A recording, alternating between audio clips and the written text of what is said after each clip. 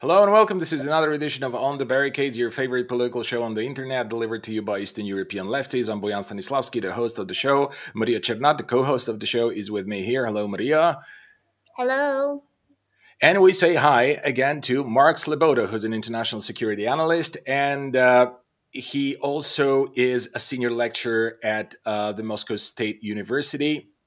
We invited him to discuss the security arrangements or security situation in Europe and globally, vis-a-vis the tensions, growing tensions between Russia and the United States, and the question of Ukraine. And when we speak about Ukraine, we come to think about the gas pipeline, and I want to very briefly discuss this topic before we go over to other things, because sorry about that. Another critical aspect of global security, particularly in Europe, is the issue of gas supplies. As we all know, prices are skyrocketing to previously unheard of heights, I think, at least within my lifetime. And you won't be surprised to learn that Russia is, of course, to blame from start to finish. The Americans were attempting to portray themselves as some sort of saviors in this situation, sending some tankers loaded with gas to Europe. I'm not sure if they had actually arrived, but most of them were bound for the UK anyway. And the US has admitted that it doesn't have enough gas to meet the EU's demand anyway. So, what's the point? But some media outlets reported over the weekend that American officials were attempting to talk even to Qatar's emir about supplying gas to Europe. And it's all becoming increasingly surreal to me, by the day. Meanwhile, the Nord Stream 2 pipeline, for all I know, or maybe I should say, according to Russian media, this is where I read it, this is where I got my information about this from, is fully operational and basically full of gas. So, but the issue is being delayed because of some bureaucratic certification process. No, it's political. Mark, what is going on, really? Yeah. Okay, so Boy and Maria, thanks for having me on. It's always an honor and a pleasure to be on the barricades with you. Likewise, thank you. So, yes, we are certainly in an energy crisis in Europe, and the energy crisis is caused by a few things. It's never one cause, right? Anything rarely has just one cause that you can point to. One is economies are starting to come out of the pandemic, right? The coronavirus pandemic, and building up. Energy demand had been down, and it takes a while for energy producers who haven't had investment for a number of years to bring things back up to capacity and beyond, right? That's a normal cycle of the economy. Also, Europe has increasingly begun to rely more, or hope more would be the better term, on green energy, particularly wind energy. That's a good thing, right? That's a good thing by any stretch of the imagination, except when you rely on it, because the truth of the matter is that solar energy, energy provided by wind and the sun doesn't always run, right? And when it's not running, you can't store it. We don't have the engineering ability to store energy for a variable load on demand to supply our, power cycles where we need lots of energy during the day, much less at night, because of lights and factories and so on, just the way energy demand works. It was a really bad year for wind. Energy, and the European states did not buy earlier in the year large amounts of gas to fill their gas storage tanks for the winter because prices were already going up quite high, because of the more limited supply, and they didn't want to buy at those high prices, and they hoped that they would go down, and they kept going up and up and up. Come the winter, now they're saying, well, Gazprom, quick, give us lots of gas really quick. And prices are really high. Now, you have to understand that there are still a number of EU countries that have long-term gas contracts with Gazprom. Those demands are all being completely met. Germany is one of the principal one of those. They have received all the gas according to their contract. No one has been shorted a single cubic meter of gas. Every contract is being completed, met. But more, the EU nations had demanded the creation of a spot market where Gazprom has to sell gas to to a market that is then bid on, and market prices dominate without any contracts. That has led to the explosion in gas prices due to the shortage of demand. You're seeing prices 500% a year on increase. That is threatening to bankrupt a lot of European countries.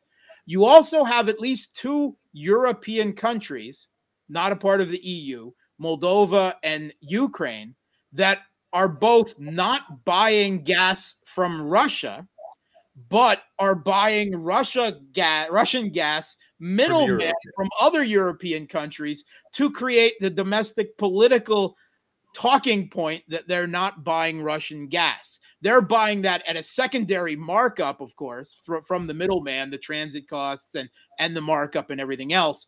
But that means that some of the contract gas that would go to Germany and other countries is instead they're diverting it to keep the regime in Kiev and a pro-Western government that was just elected in Moldova, in place.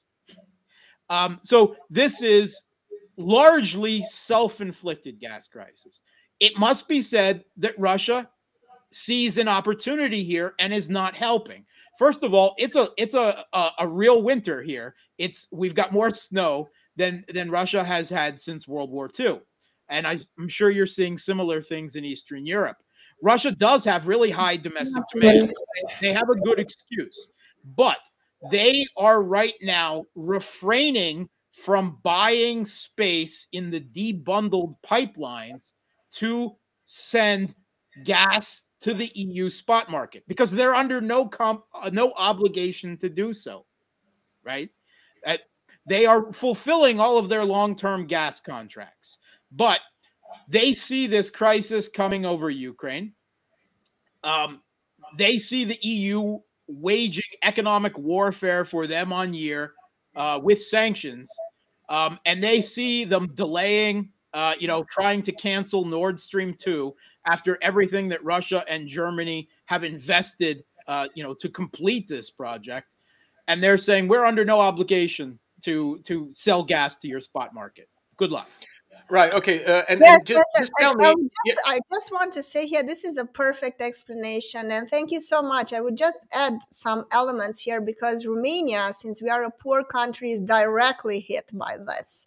And the spot market, I think, is the crux of the problem here. We decentralized the whole energetic system. And we are in the position now that, for instance, for the Romanian parliament that was built by, it's usually functioning right now in one of the biggest buildings in Romania, they have a guy that is actually auctioning and is actually buying from the energy market, from this energy casino, basically, that the European Union created, energy for that building to still function. This is the situation. Not to mention the fact that we have schools that are unable to pay the bill.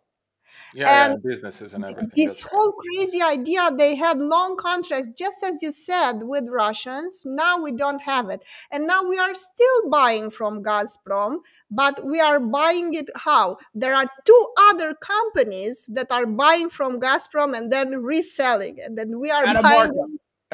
Yes. Great business, isn't it? It's great business, isn't it? This whole the very last question I want to ask Mark. Mark, are they going to shut down Nord Stream 2 if the scenario of military intervention from the side of Russia plays itself out?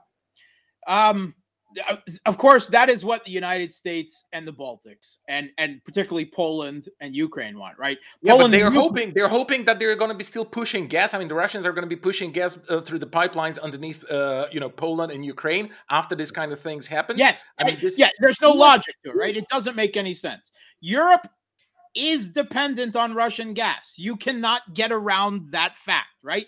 You will not have 40% of the gas. Even the United States is the second biggest sort of their imported oil is from Russia. The hypocrites is absolutely insane. After Canada, Russia is the second largest source of imported oil to the United States right now. Yes, that's crazy. It is insanely hypocritical. They didn't want long-term contracts. They didn't want the British allegedly political dependence that it entails. They hoped the spot market would help break up Gazprom. They wanted the Russian state energy company, they hoped to coerce it economically into being privatized and broken up so that then there wouldn't be this, threat of political leverage. Even though, of course, they all have state energy majors of their own, they're just consumers and producers. But Right. Russia was not going to allow their gas to be privatized. They saw the results of it in the 90s, right? Yeah. It was the impoverishment of the country. They're not going to let it happen again. So basically, they tried to wreck Gazprom and they shot themselves in the foot or somewhere and higher. They right? shot themselves in the process. Yes. All right. So let's talk about the media now. Maria, please, off to you. Well, the problem that I see here is the following. I think Russia is no match for the United States in terms of propaganda. That Absolutely is common not. sense, I would say. Now, what is the danger here? In Ukraine, I think there is a growing number of people sincerely wanting to join NATO and the European Union. And also, Russia spoke of NATO military bases being taken out of Romania. Now, what do you do when you have a population that wants those military bases here? We have a growing number of people wanting NATO here, and they are enthusiastically about it. And Enthusiastic about being the target of Russian yes, missiles. That's very. Oh, but they believe that that is nothing because Russia is so poor and weak, and we are going to invade Russia. Which in is, 2 by the way, hours. very strange. Yes, Like, Russia is weak and stupid and like country basically on the verge of falling apart, but at the same time, they are able to meddle in the political process of all other powerful countries in the world, in Europe and North America. We call that Russophrenia. Schizophrenia, I like exactly. it. But what do you do? Because these people are honest. And let us assume that these demands of the Russian government are met. And the NATO military bases are gone, and they manage to somehow impose a pro Russian leader in Kiev. What do you do with this population that is so convinced that their place is in the European Union and in NATO? What do? You suppress them because military can get you so far. You win. You win in 2 hours. I mean, no, Ukraine or Romania, come on, they are a joke. I think the Russians would win here in 2 days. But what happens next? Because people are so colonized by Western propaganda. Yeah, people are, and the Western media and the entire NGO complex as a soft power weapon are incredibly powerful, incredibly well funded. Any action that you may take against them, as I'm sure you've seen, is simply a for the sake of it rearguard action. There is no hope. Doesn't mean he shouldn't fight. It just means there's no hope. And Romania, I can't speak to Romania except to say that Romania is not going to leave NATO, and there's absolutely no hope there. I will speak to Ukraine because there is still political contest in there, and I have direct experience. My wife is Crimean.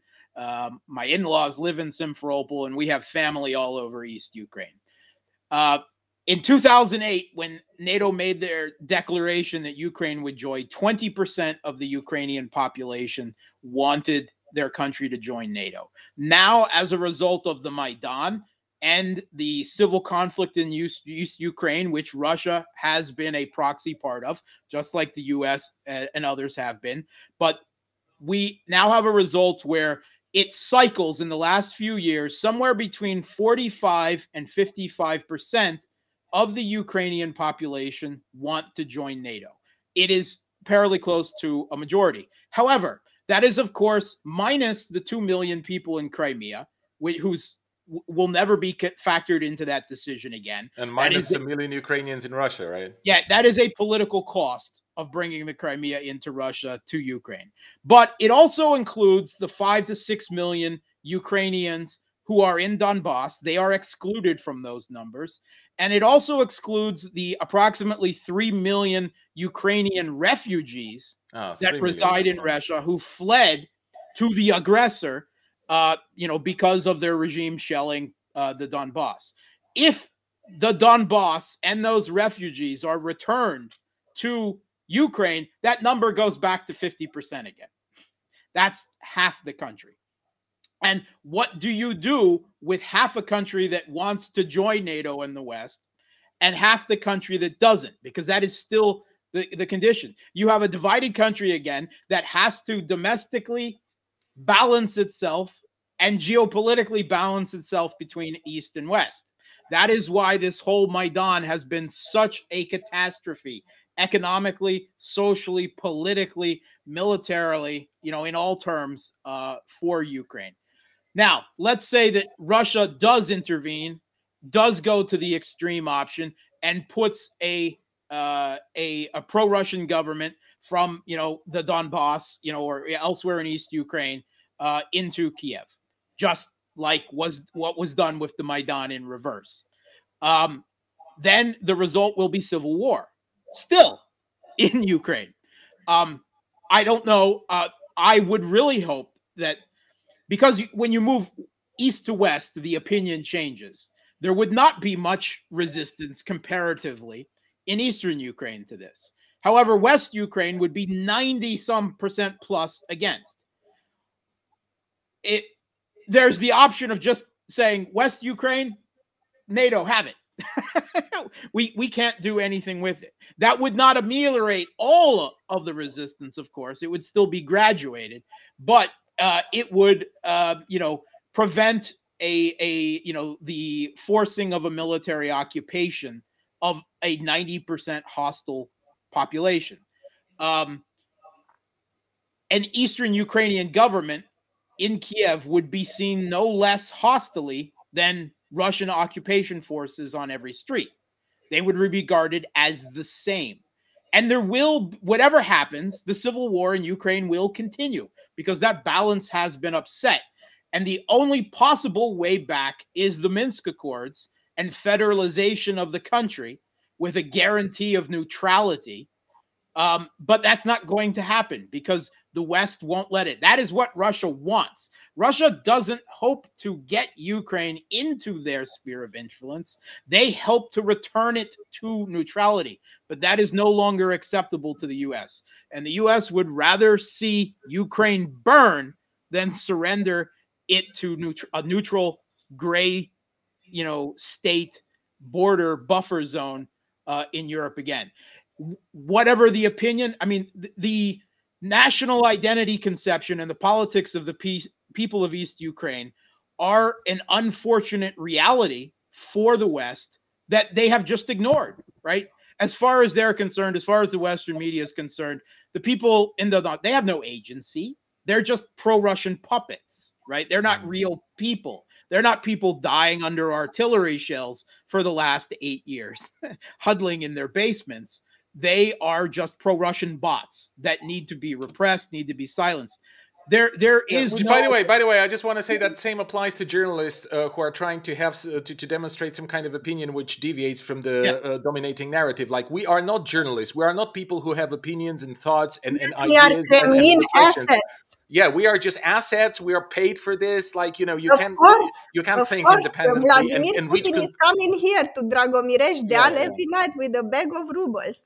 Yeah. If you deny people political agency and dehumanize them in that regard, then you don't have to consider that they have human rights, political rights that need to be taken into account.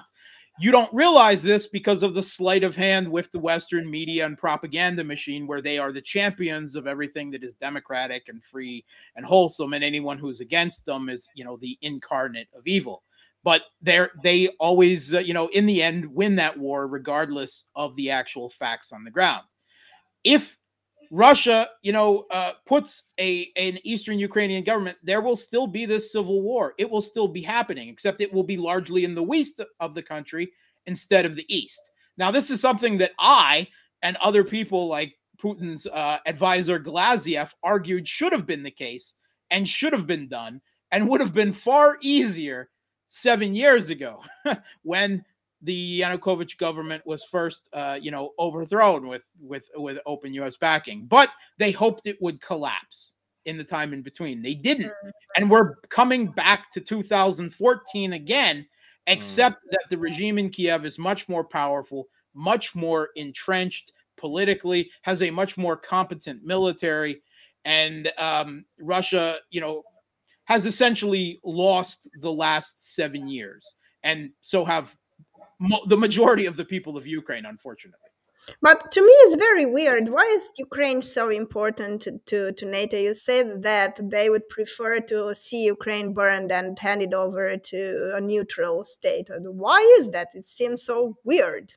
Okay, well, I mean, you see that NATO is focused on geopolitical consolidation of Europe, because with that military political geoconsolidation, all of Europe is essentially politically unified. Its elites go through the same institutions, the same basic programming, and Europe is kept in suzerainty to US global hegemony. In fact, they become its biggest and most vocal champions. And you saw this when Trump was president. And he tried to say, I'm not interested in US hegemony. I'm just interested in US first. And the Western European leaders were horrified. They wanted their hegemon back. And they cheered when Joe Biden brought it back in proper form. Whether that meant sanctioning Germany and Turkey for stepping out of line, overdoing So business. it's just some kind of masochistic submission in geopolitical terms. It is because they have their own ideology of Western exceptionalism that now dovetails in with U.S. exceptionalism, where they see themselves as providing the moral backbone to U.S. military global hegemony, and they think that they serve an important role in that, of keeping the U.S. along a certain path, and the world would be better off with the West dictating how things are done everywhere in the world. Never mind, the costs along the way of coming to that future dystopia. Yeah, this is a very bleak perspective. Now, coming back to Zelensky, he's in a tough position, I would say. Tough, it's mildly, to put it mildly. Because if he tries to speak with Putin and with the Russians, then he faces a powerful backlash from the right-wingers in his own country. Yeah. And if he doesn't, then he's also in a terrible position, because he might see his country engage in a major military confrontation. So what would be the best option for him? If there is any. If there is any, of course. I don't think Zelensky is a good guy, and I don't have much sympathy for him. And I kind of warned about the position he would find himself. He is a hostage of the regime he inherited. He can either give up the regime and return Ukraine effectively in time to a pre-2014 status quo, a division internally of the country, east and west, or he can see it burn. Or I guess the hope is that Russia will just disappear. And that's magical thinking. Okay. Magical thinking. Or give up, or somehow 2% Navalny will become president of Russia and change everything, rather than the communists or LDPR, which would be much more hardline than a Putin government. He is in a tough situation, and there are no good answers for him. But at this point, he's just a hostage of the regime, and he's being carried along with it. I mean, what do you think when you see during his end of the year presidential speech, the New Year speech, he was awarding a member of right sector, he's a person of Jewish descent, awarding a member of right sector a Hero of Ukraine medal? Is that insane? That's grotesque and dark and I don't know, really dystopian. It is really Orwellian. And the chief of general staff of the Ukrainian military took Dmitry Yurosh, the founder of the right sector, as his paid military advisor. Why? because there are so many members of the right sector and their sympathizers that have infiltrated the military as part of the volunteer troops at this point, that he needs to have them on board. That is really depressing. That shows you how a small, right, 5 to 10% ideologically driven far right minority can come to completely dominate a country's politics because of their passion and their willingness to commit violence. Mm. And for the fact that they have a vision, they have They a do. vision that is so seductive and was so seductive, and they managed to impose it because the Maidan started, I think, as some sort of legitimate protest. People were not satisfied because how can you be satisfied, especially in Eastern Europe, when you have so much corruption, poverty, and all the rest, and no alternative. And then when there is this group with a very powerful vision, they kept hostage the whole country. But I want to ask, are there maybe any other forces that might pose a threat? I mean, some other forces in Ukraine that could be more reliable politically and more rational, some sort of descendants of Yanukovych and all the other leaders that, despite everything we might say about them, managed to keep things balanced and to keep the country together. No. There That are. was a short answer. Okay. Yeah. First of all, you have to remember, I mean, behind all the politicians of Ukraine are still the oligarchs. That has not changed. Behind Zelensky, there is Kolomoisky. He is now in an effective political war with Akhmetov, another oligarch who had supported the Maidan but has fallen out with Zelensky and is more on the side with Poroshenko. There is still dueling oligarchs, and there's the Eastern oligarchs, Medvedchuk and the others. There is still this dueling oligarchs, and at the end of the day, which politicians they fund. But all the options right now are more radical or divisive. Zelensky might have been the best hope for someone who would restore someone outside of the political process, an Eastern Ukrainian Jew from Dnipropetrovsk who was not a Maidan radical, but was generally accepting of the results of the Maidan, who might be able to come to some type of peace, agree to the Minsk Accords, and politically reconcile with the Donbass. But he became a hostage of events and the regime that he inherited, and he probably was the best hope if you believe in hope. I don't. Okay. Okay, that's pretty bleak because, for the last part, because we are approaching the end of the second segment, I would have asked you to think of some sort of brighter future, an exercise of imagination. I mean, what would you do, or how is your vision of a brighter future? Mine, to give you an example, maybe understand better what I mean by this question, is to have a world dominated by feminist allies with no secret services, with no military, and first and foremost, without companies producing weapons. That would be my my utopia, so to speak, or my brighter future. What would yours be? Okay. Unfortunately, I'm a fatalist and a cynic and a realist, even more than I am a leftist. I consider myself a post-Marxist in a very different vein than Western post-Marxism. But at the end of the day, all these geopolitical games are, of course, incredibly important. But with the looming reality of climate change and the problem with liberal democracies in meeting the challenge of climate change as hostage to capitalism as they are, and how seductive, how unwilling people are to give up their consumption, their little pleasures, their material comforts.